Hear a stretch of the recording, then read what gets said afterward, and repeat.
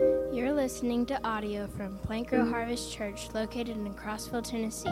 If you'd like more information about our church and its various ministries, please visit our website at www.plankrowharvest.org.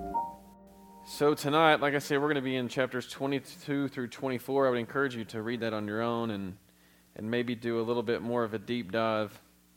It's a lot of material to cover, and I don't want to keep you in chains here for hours. But what we're starting tonight is this third round of conversations. Everybody can do a little dance of celebration because there's only 3 rounds of conversation. So we're about to leave Job's friends. So this third time through is the last time that we're going to hear him speak. And it's true that we've seen they've not been very much comfort for Job. And to be real honest with you, all they've done, like I mentioned in that prayer, is they've hurled false accusations at Job, and they've just brought him more pain. You know, he's looking for comfort. The original intent, supposedly, from these 3 friends is to provide comfort, and yet all we get is more pain. And this third round of conversations, we just see more of the same. And so we're back to Eliphaz tonight, and we're going to see Eliphaz kind of follow up on Zophar's accusations that we saw last week, and he just basically disregards all that Job says in between and just continues with the full court press. And it's also interesting to see tonight, we'll see in chapters 23 and 24 that I think Job's fed up. He's just heard enough because he doesn't really even entertain what Eliphaz has to say. He doesn't necessarily speak directly back to Eliphaz. It's more, in my humble opinion, it's more of a conversation with God than it is with Eliphaz, because he's just sick of what his friends have provided or what they've not provided. And I've kind of just titled this tonight an appeal for justice, and I think that's what we see from Job, is just this cry out to God for justice and mercy. And so we'll start in chapter 22. This is where we hear from Eliphaz. And he says, "Can a man be profitable to God? Surely he who is wise is profitable to himself. Is it any pleasure to the Almighty if you are right? Or is it gain to him if you make your ways blameless? Is it for your fear of him that he reproves you and enters into judgment with you? Is not your evil abundant? There's no end to your iniquities. For you have exacted pledges of your brothers for nothing, and stripped the naked of their clothing. You've given no water to the weary to drink, and you've withheld bread from the hungry. The man with power possessed the land, and the favored man lived in it. You've sent widows away empty, and the arms of the fatherless were crushed. Therefore snares are all around you, and sudden terror overwhelms you, or darkness so that you cannot see, and a flood of water covers you. Is not God high in the heavens? See the high stars, how lofty they are. But you say, what does God know? Can he judge through the deep darkness? Thick clouds veil him so that he does not see, and he walks on the vault of heaven. Will you keep to the old way that wicked men have trod? They were snatched away before their time. Their foundation was washed away. They said to God, depart from us, and what can the Almighty do to us? Yet he filled their houses with good things, but the counsel of the wicked is far from me. The righteous see it and are glad. The innocent one mocks at them, saying, surely our adversaries are cut off, and what they left the fire has consumed. Agree with God and be at peace. Thereby good will come to you. Receive instruction from his mouth, and lay up his words in your heart. If you return to the Almighty, you will be built up. If you remove injustice far from your tents, if you lay gold in the dust, and gold of Ophir among the stones of the torrent bed, then the Almighty will be your gold, and your precious silver. For then you will delight yourself in the Almighty, and lift up your face to God. You will make your prayer to him, and he will hear you. And you will pay your vows. You will decide on a matter, and it will be established for you, and light will shine on your ways. For when they are humbled, you say, is it because of pride? But he saves the lowly. He delivers even the one who is not innocent. Who will be delivered through the cleanliness of your hands?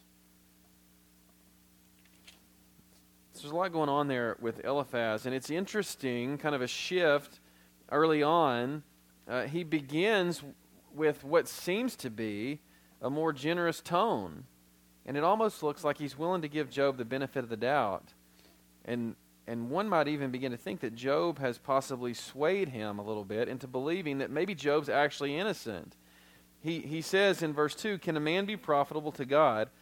Surely he who is wise is profitable to himself. Is it any pleasure to the Almighty if you are in the right, or is it gain to him if you make your ways blameless?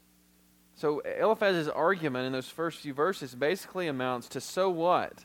So what, Job? Quit crying. God doesn't need you, and regardless of what you do or don't do, God's not going to be impressed. He says, can a man be profitable to God? In other words, what do you have to offer him, Job?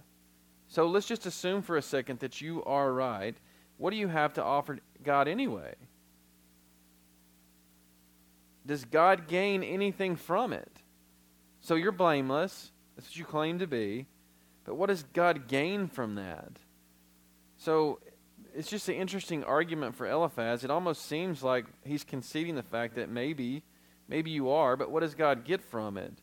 And I think we have to recognize that Eliphaz's theology is just a little off, because Scripture does tell us in multiple places that God takes pleasure in those that do His will. He takes pleasure in those that love Him and do what He commands. We see that in Psalm 147:11, Psalm 149:4. That's just two examples.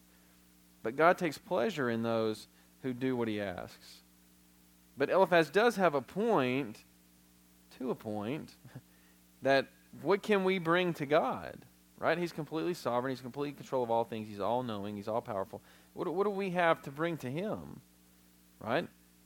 But just when you think that Eliphaz concedes the point that, okay, Job, maybe you're right, maybe you are blameless, he kind of pulls the rug out from under him.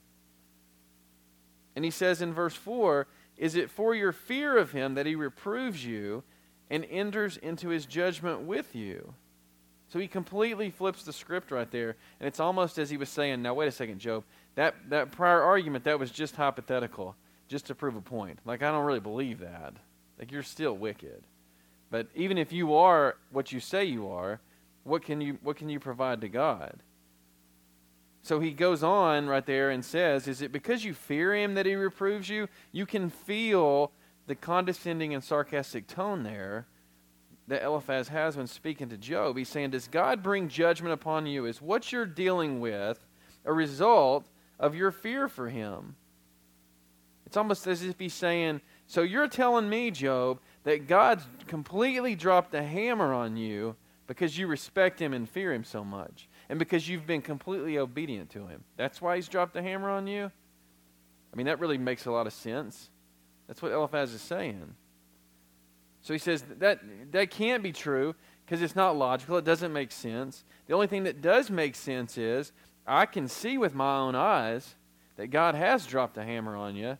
So that has to mean that you're evil and that your evil is abundant. He says there's no end to your sin. And it's interesting that Eliphaz there's kind of been a shift, a progression along all of these conversations. He's not pinning one sin on Job, but he's pinning a lifestyle of sin on Job. So we've come a long way from the conversations where they started and where they are now. There's a little sin in your life, Job, you need to repent. And now it's gotten to the point where you're living in a constant lifestyle of sin. You need to repent. So Eliphaz is saying, listen, the only thing that makes sense, Job, is that you're wicked and you're paying the price. And then in verses 6 through 20, what we see is Eliphaz doubles down on what Zophar had just told Job. He says, you've exacted pledges on your brothers for nothing. You stripped the naked of their clothing. You didn't give water to those that were weary. You've withheld bread from the hungry. The man with power possessed the land, and the favored man lived in it. Guess who that was, Job? That was you. You're the man with power, and you withheld all of this from those that are less fortunate. You sent widows away. The arms of the fatherless were crushed. Remember, that's what Zophar said. He accused Job. He says, Job, you've been crying and saying, what is my sin? Tell me. Be specific. What is it? And so Zophar comes up with this accusation of, you've treated the less fortunate terribly. You've taken advantage of them. All these things that you have was built off their back. And now Eliphaz is saying more of the same. He says, you've taken the possessions of the poor. You didn't give them food. You didn't give them water. You sent away the needy. And that's a high charge, right? I mean, there's some weight there because God has high expectations of his people to care for the less fortunate. So Eliphaz describes Job as a man with power. He says, you're the favored man. You're the man with power in the land. And what you've done, Job, is you've abused that power. Now, here's what's really interesting. What's Eliphaz doing? What's Eliphaz doing in that very moment? Who's the man in a position of power now? Who's the less fortunate and the needy now? Eliphaz has given Job a little taste of what he's accusing Job of. He's the one that has an opportunity to comfort, and what's he doing? It's a prime example of what, in our culture, someone would say that's a picture of the pot calling the kettle black. That's what's going on right there. Eliphaz is saying, this is what you're guilty of, Job, while he's guilty of the very same thing he's accusing Job of. And what we see, what we should learn from that is this problem that we've seen this whole time of assumption. What Eliphaz is doing is he's taking what he views to be the effects of sin. So all of this that you're dealing with, Job, is the aftermath or the effects of your sin, of your sinful lifestyle. And he takes all of those things and he uses them to assume the cause, right, or the sin itself. He's saying this is all you're dealing with. So the logical assumption here is that you're dealing with all this because of this sin. But you can't do that. He also slaps Job around a little bit for what he assumes to be Job's position concerning God. He says in verse 12, is not God high in the heavens? See the high stars, how lofty they are. But you say, this is what I've heard from you, Job. What does God know? Can he judge through the deep darkness? Thick clouds veil him so that he doesn't see, and he walks on the vault of heaven. So he accuses Job of perceiving God to be too distant and too far away to know what's really going on. Job, you're whining and crying over here and making this charge that God didn't even really know what's going on with you. Again, it's more the same. It's more assumption than it is fact. Now, we have to admit, Job's questioned God's silence, but Eliphaz's interpretation of what Job believes is a bit of a stretch. And that's putting it mildly. Job hasn't gone that far.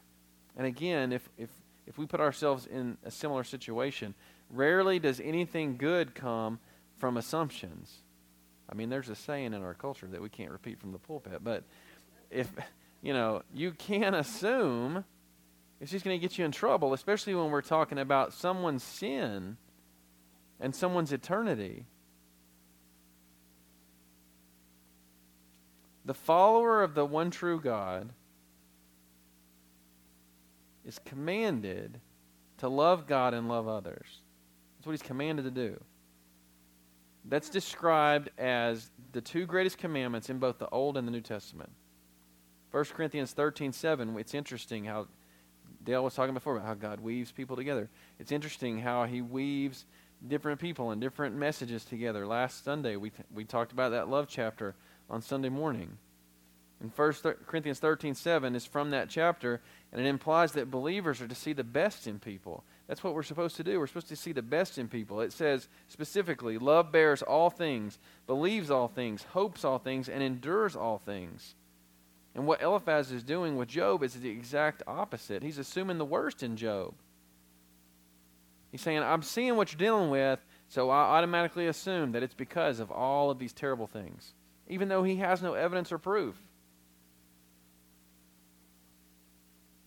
Eliphaz presses Job.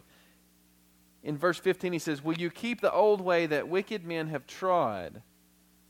He says, are you going to continue to be stubborn and stick to your wicked ways, just like all men of all time? Are you going to continue to do that, Job? And it seems to me like he's drawing a comparison here to those in Noah's flood that were swept away. He says, they were snatched away before their time, their foundation was washed away. So you can see the picture there of, we turn our back on God. Noah, hey, it's going to rain. You need to repent. And I got room in the boat. Boat, haha, what's a boat? Rain, haha, what's rain? And then here comes the rain, and they get swept away. So Eliphaz is saying, are you going to keep the old way that wicked men have trod? Are you going to be just like those guys? I'm trying to warn you, and you won't listen. It's also interesting in verse 19, And I think there's a big lesson here for us. In verse 19, he says, the righteous see it, and they're glad. He says, is this what you're going to do, Job? Are you going to cling to the wicked way? Are you going to continue to go down this path and pay the price? And then he says just a few verses later, the righteous see it, and they're glad. Eliphaz appears to gloat in Job's suffering. He appears to gloat in the judgment that he's receiving. Again, how far have we come? You've got friends traveling to comfort their friend, and now they're gloating in their suffering. He ends his little speech here, the last that we hear from Eliphaz, by calling Job to repentance. And we've got to throw Eliphaz a small little bone here. We've got to give him a little pat on the back. Okay, because he attempts to draw Job to repentance. Because look at verse 21. We can pat him on the back and slap him across the face at the same time. In verse 21, he says, agree with God and be at peace. Thereby good will come to you. Receive instruction from his mouth and lay up his words in your heart. How about that? Eliphaz is drawing Job back to God's word of instruction. That's the word that you see in your English Bible. It says receive instruction. That is the Hebrew word Torah. He's drawing him back to the word. He should be commended to that. But at the same time, he should be rebuked for it on some level, because this is the first time that any of Job's friends have pointed back to God's commands. Now, we're not sure what type of revelation from God that individuals had in the day of Job. We don't know. This is one of the oldest books in the Bible. We don't know what they had. But this simple verse and this simple statement from Eliphaz tells us they had something. They had something. And he's drawing Job back to that. But here's the problem. Again, we're 3 rounds into conversation. 3 rounds. If you want to get real technical about it, this is the 7th interaction that Job had with his friends. We go 1, 2, 3, 4, 5, 6, 7. And this is the first time that somebody's pointed back to the instruction of God. That's a major mistake, because it's the first place they should go, not the last. What have we heard prior to this? Tradition, experience, my own feelings. It kind of sounds like 2021, doesn't it? Draw them back to the Word of God. Now, while normally a follower of God calling a sinner back to repentance, that's a good thing. But like we've seen in all these previous chapters, it doesn't apply to Job because he's blameless. I can't draw someone back to repentance regarding an accusation of sin that's assumed. I can't present myself to someone else like I know all the details when I know none of the details. And that's what we see from Eliphaz. The good news is it's the last thing we see from Eliphaz. We don't have to hear him anymore. But we go to chapter 23, and like I said before, we see Job, and man, he's, whatever, dude. I'm sick of it. I'm tired of hearing it. Doesn't even entertain it. And what we see, I think, in chapter 23 is somewhat of a conversation that Job's having with himself. It says, then Job answered and said, and again, maybe I'm way off target here, but I think he's talking out loud and he's talking to himself. He's not very interested in returning fire to Eliphaz. He's tired of hearing it. He says, today also my complaint is bitter. My hand is heavy on account of my groaning. Oh, that I knew where I might find him, that I might come even to his seat. I would lay my case before him and fill my mouth with arguments. I would know what he would answer me and understand what he would say to me. Would he contend with me in the greatness of his power? No, he would pay attention to me. There an upright man could argue with him, and I would be acquitted forever by my judge. Behold, I go forward, but he is not there, and backward, but I don't perceive him. On the left hand, when he is working, I still do not behold him. He turns to the right hand, but I don't see him. But he knows the way that I take. When he has tried me, I shall come out as gold. My foot has held fast to his steps. I have kept his way and have not turned aside. I have not departed from the commandment of his lips. I have treasured the words of his mouth more than my portion of food. but he is unchangeable. And who can turn him back? What he desires, that he does. For he will complete what he appoints for me. And many such things are in his mind. Therefore I am terrified at his presence. When I consider, I'm in dread of him. God has made my heart faint. The Almighty has terrified me. Yet I am not silenced because of the darkness, nor because thick darkness covers my face. This whole chapter we see Job waver back and forth. He's a confused man. He starts out by essentially saying, this doesn't make any sense to me. He's grown deaf to what his friends have said. He's tired of false accusations. And he's mentioned before, his primary frustration is with God's silence. He's not frustrated with God's friends. With his friends, he wants to hear from God. It's a frustrated and confused man who's wavering back and forth regarding his own situation and position before God. Again, I think it's a conversation. It's an out loud conversation with himself. And these first two verses, he's simply stating, I don't understand what's going on. He says, I've grown more bitter by the day because of what I'm dealing with. My spirits are low and I'm tired. I'm exhausted. None of it makes sense, and I feel alone in all this darkness. But then he shifts gears in verses 3 through 12, and all of a sudden, he's as certain of everything.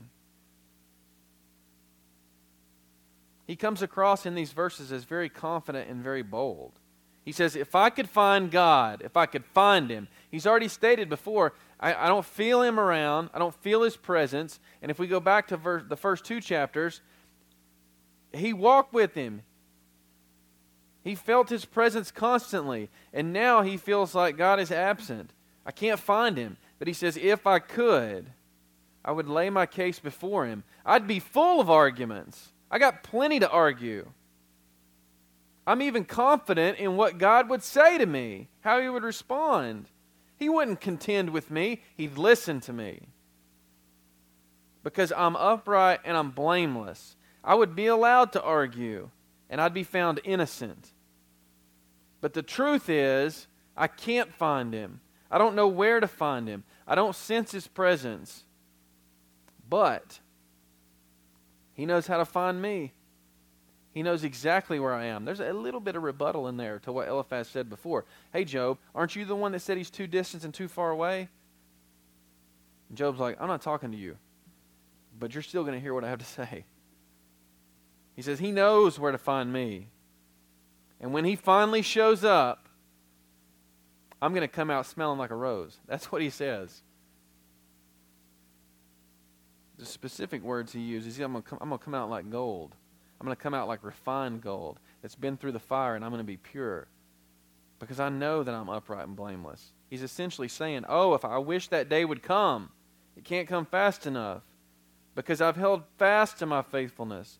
I haven't departed from his commandments. Again, I'm not talking to you, but you're going to hear what I'm saying. You're telling me to go back to his instruction. I'm telling you, I've held fast to my faithfulness. I haven't departed from his instruction. I've treasured his teaching so much that it's been more important to me than the bountiful food that I had on my table. Not just generic food. Remember, I was one of the wealthiest people in this region. I had whatever food I wanted. I had the best of the best. And I treasured God's instruction more than any of that food. He was and he is my priority, and that hasn't changed. And because of that, I'm going to be set free. That's what Job's saying in those verses. But he turns on a dime in the blink of an eye, and his viewpoint changes. It's almost like he stops himself, or he has second thoughts about the situation that he's in. Because he thinks, well, I know I'm innocent, and I know I'm going to be proven innocent, but wait a second. God doesn't change. So what's next for me? If no one can change his mind, how can I change his mind? Because what he desires to do, he's most certainly going to do. He set a course for my life, and he's going to fulfill it regardless of what I desire. And when I stop to think about that, I become terrified. Why? Because what if he wants to keep me here? What if he wants to keep me here? This is not where I want to be, but what if he wants to keep me here? What am I going to do about it? thought of that terrifies me. I'm in dread of him. That's what he says specifically. I am in dread of him because I know that he has the ability to keep me here and there's nothing I can do about it, regardless of whether I'm blameless or not. Verse 17 is very interesting to me. It says, yet, so all of those things, I'm terrified because he's the one in charge. He doesn't change. If he wants to keep me here, he can. Yet, I am not silenced because of that darkness. Job's moved from complete confidence to a complete lack of confidence. He moves from a position of believing that he has some sense of control over his situation to one who believes that he has no control over his situation. And ultimately he rests and fears in the fact that God is in control. But it's interesting that he still doesn't shy away from crying out to God about his perceived injustice. There's something going on there about God's going to hear me. God desires to hear from me. If I've been blameless and upright, God's going to do what God's going to do, but he desires to hear from his people. And I'm not going to keep my mouth shut. Chapter 24, I think what we see is more frustration, but basically an appeal for justice. Job says, why are not times of judgment kept by the Almighty, and why do those who know him never see his days? Some move landmarks. They seize flocks and pasture them. They drive away the donkey of the fatherless. They take the widow's ox for a pledge. They thrust the poor off the road. The poor of the earth all hide themselves. Behold, like wild donkeys in the desert, the poor go out to their toil, seeking game. The wasteland yields food for their children. They gather their fodder in the field, and they glean the vineyard of the wicked man. They lie all night naked without clothing, and have no covering in the cold. They are wet with the rain of the mountains, and cling to the rock for their lack of shelter. There are those who snatch the fatherless child from the breast, and they take a pledge against the poor. They go about naked without clothing. Hungry they carry the sheaves. Among the olive rows of the wicked they make oil, and they tread the winepress, but suffer thirst. From out of the city the dying groan, and the soul of the wounded cries for help. Yet God charges no one with wrong. That's a bold statement.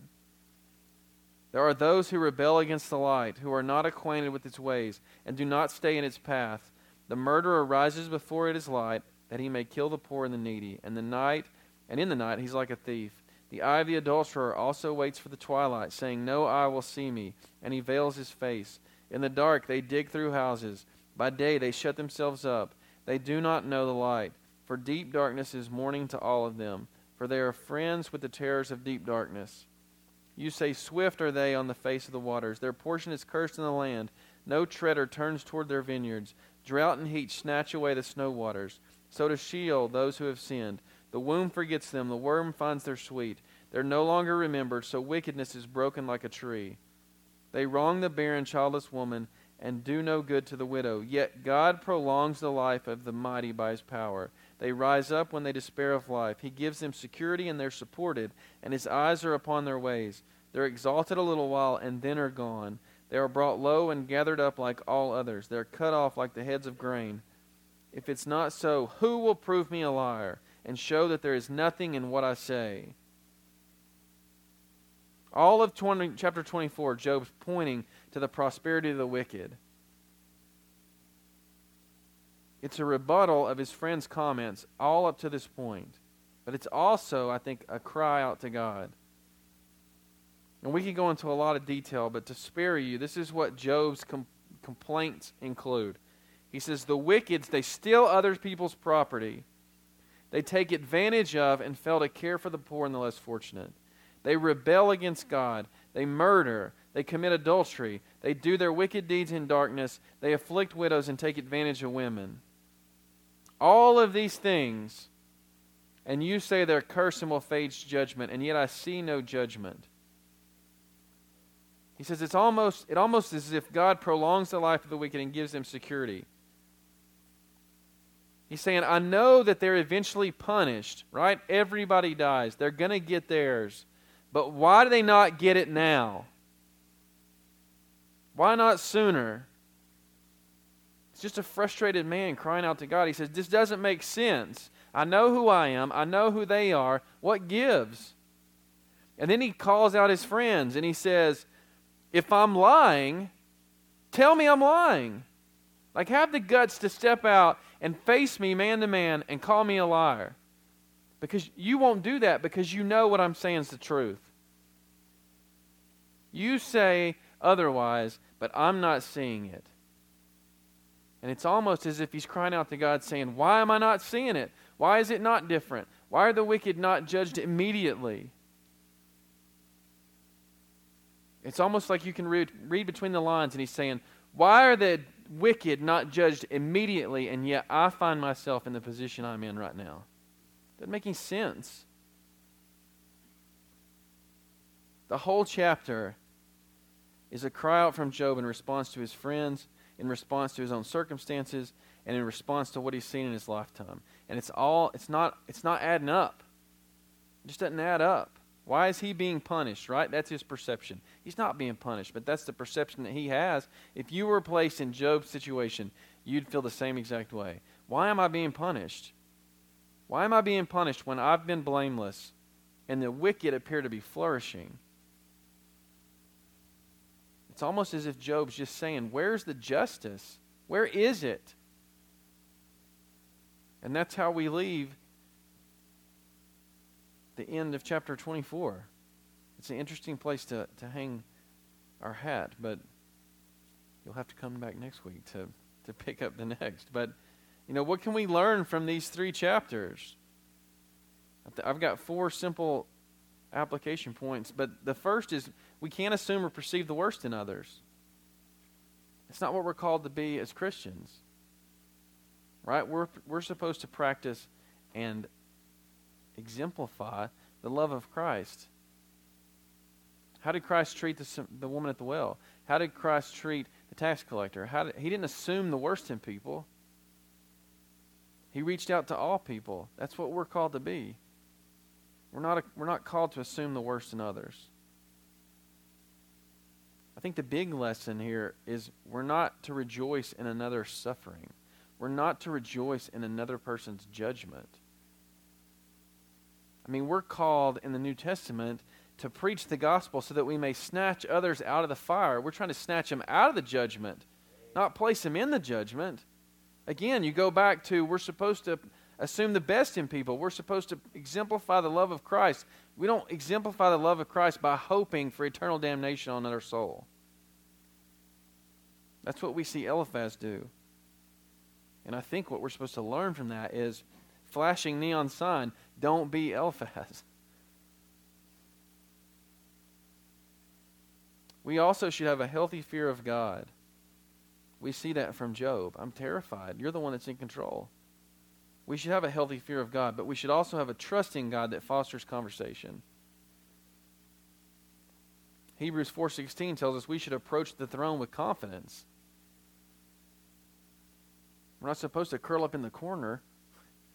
We're supposed to approach the throne with confidence. We should have a healthy fear of God, but we should also trust Him enough to have a conversation with Him. Job says, even in this darkness, I'm not going to remain silent. And you've heard me say it before, and I'll say it again. God desperately desires honest prayer.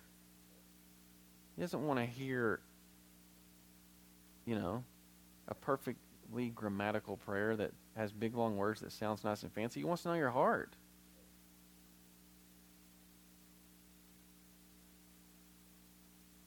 Those two, in some sense, should go hand in hand. If I have a healthy fear of God, then I better be having a conversation with Him. Because if He wants to hear from me and I fear Him, then I better get to talking. The last thing I have written down is that our heart is called to fall in line with God, not usurp Him. We're called to be faithful, especially in the difficult. When we hear Job cry out, this doesn't make sense. This doesn't make sense. Why are they not judged yesterday? I'm called to be faithful. I'm not in the seat of the judge. And I'm not supposed to have a heart that steps aside and says, okay, God, if you're not going to judge him, I will. I'll take care of it. That's not the position He's placed me in. My heart is to fall in line with God. What have you called me to do, God? Be faithful and be obedient. And that's what I'm going to do. And I'm going to let you shake out the rest. And that doesn't mean I'm going to like it. And that doesn't mean I'm going to understand it. But I'm going to recognize that's what I'm called to do.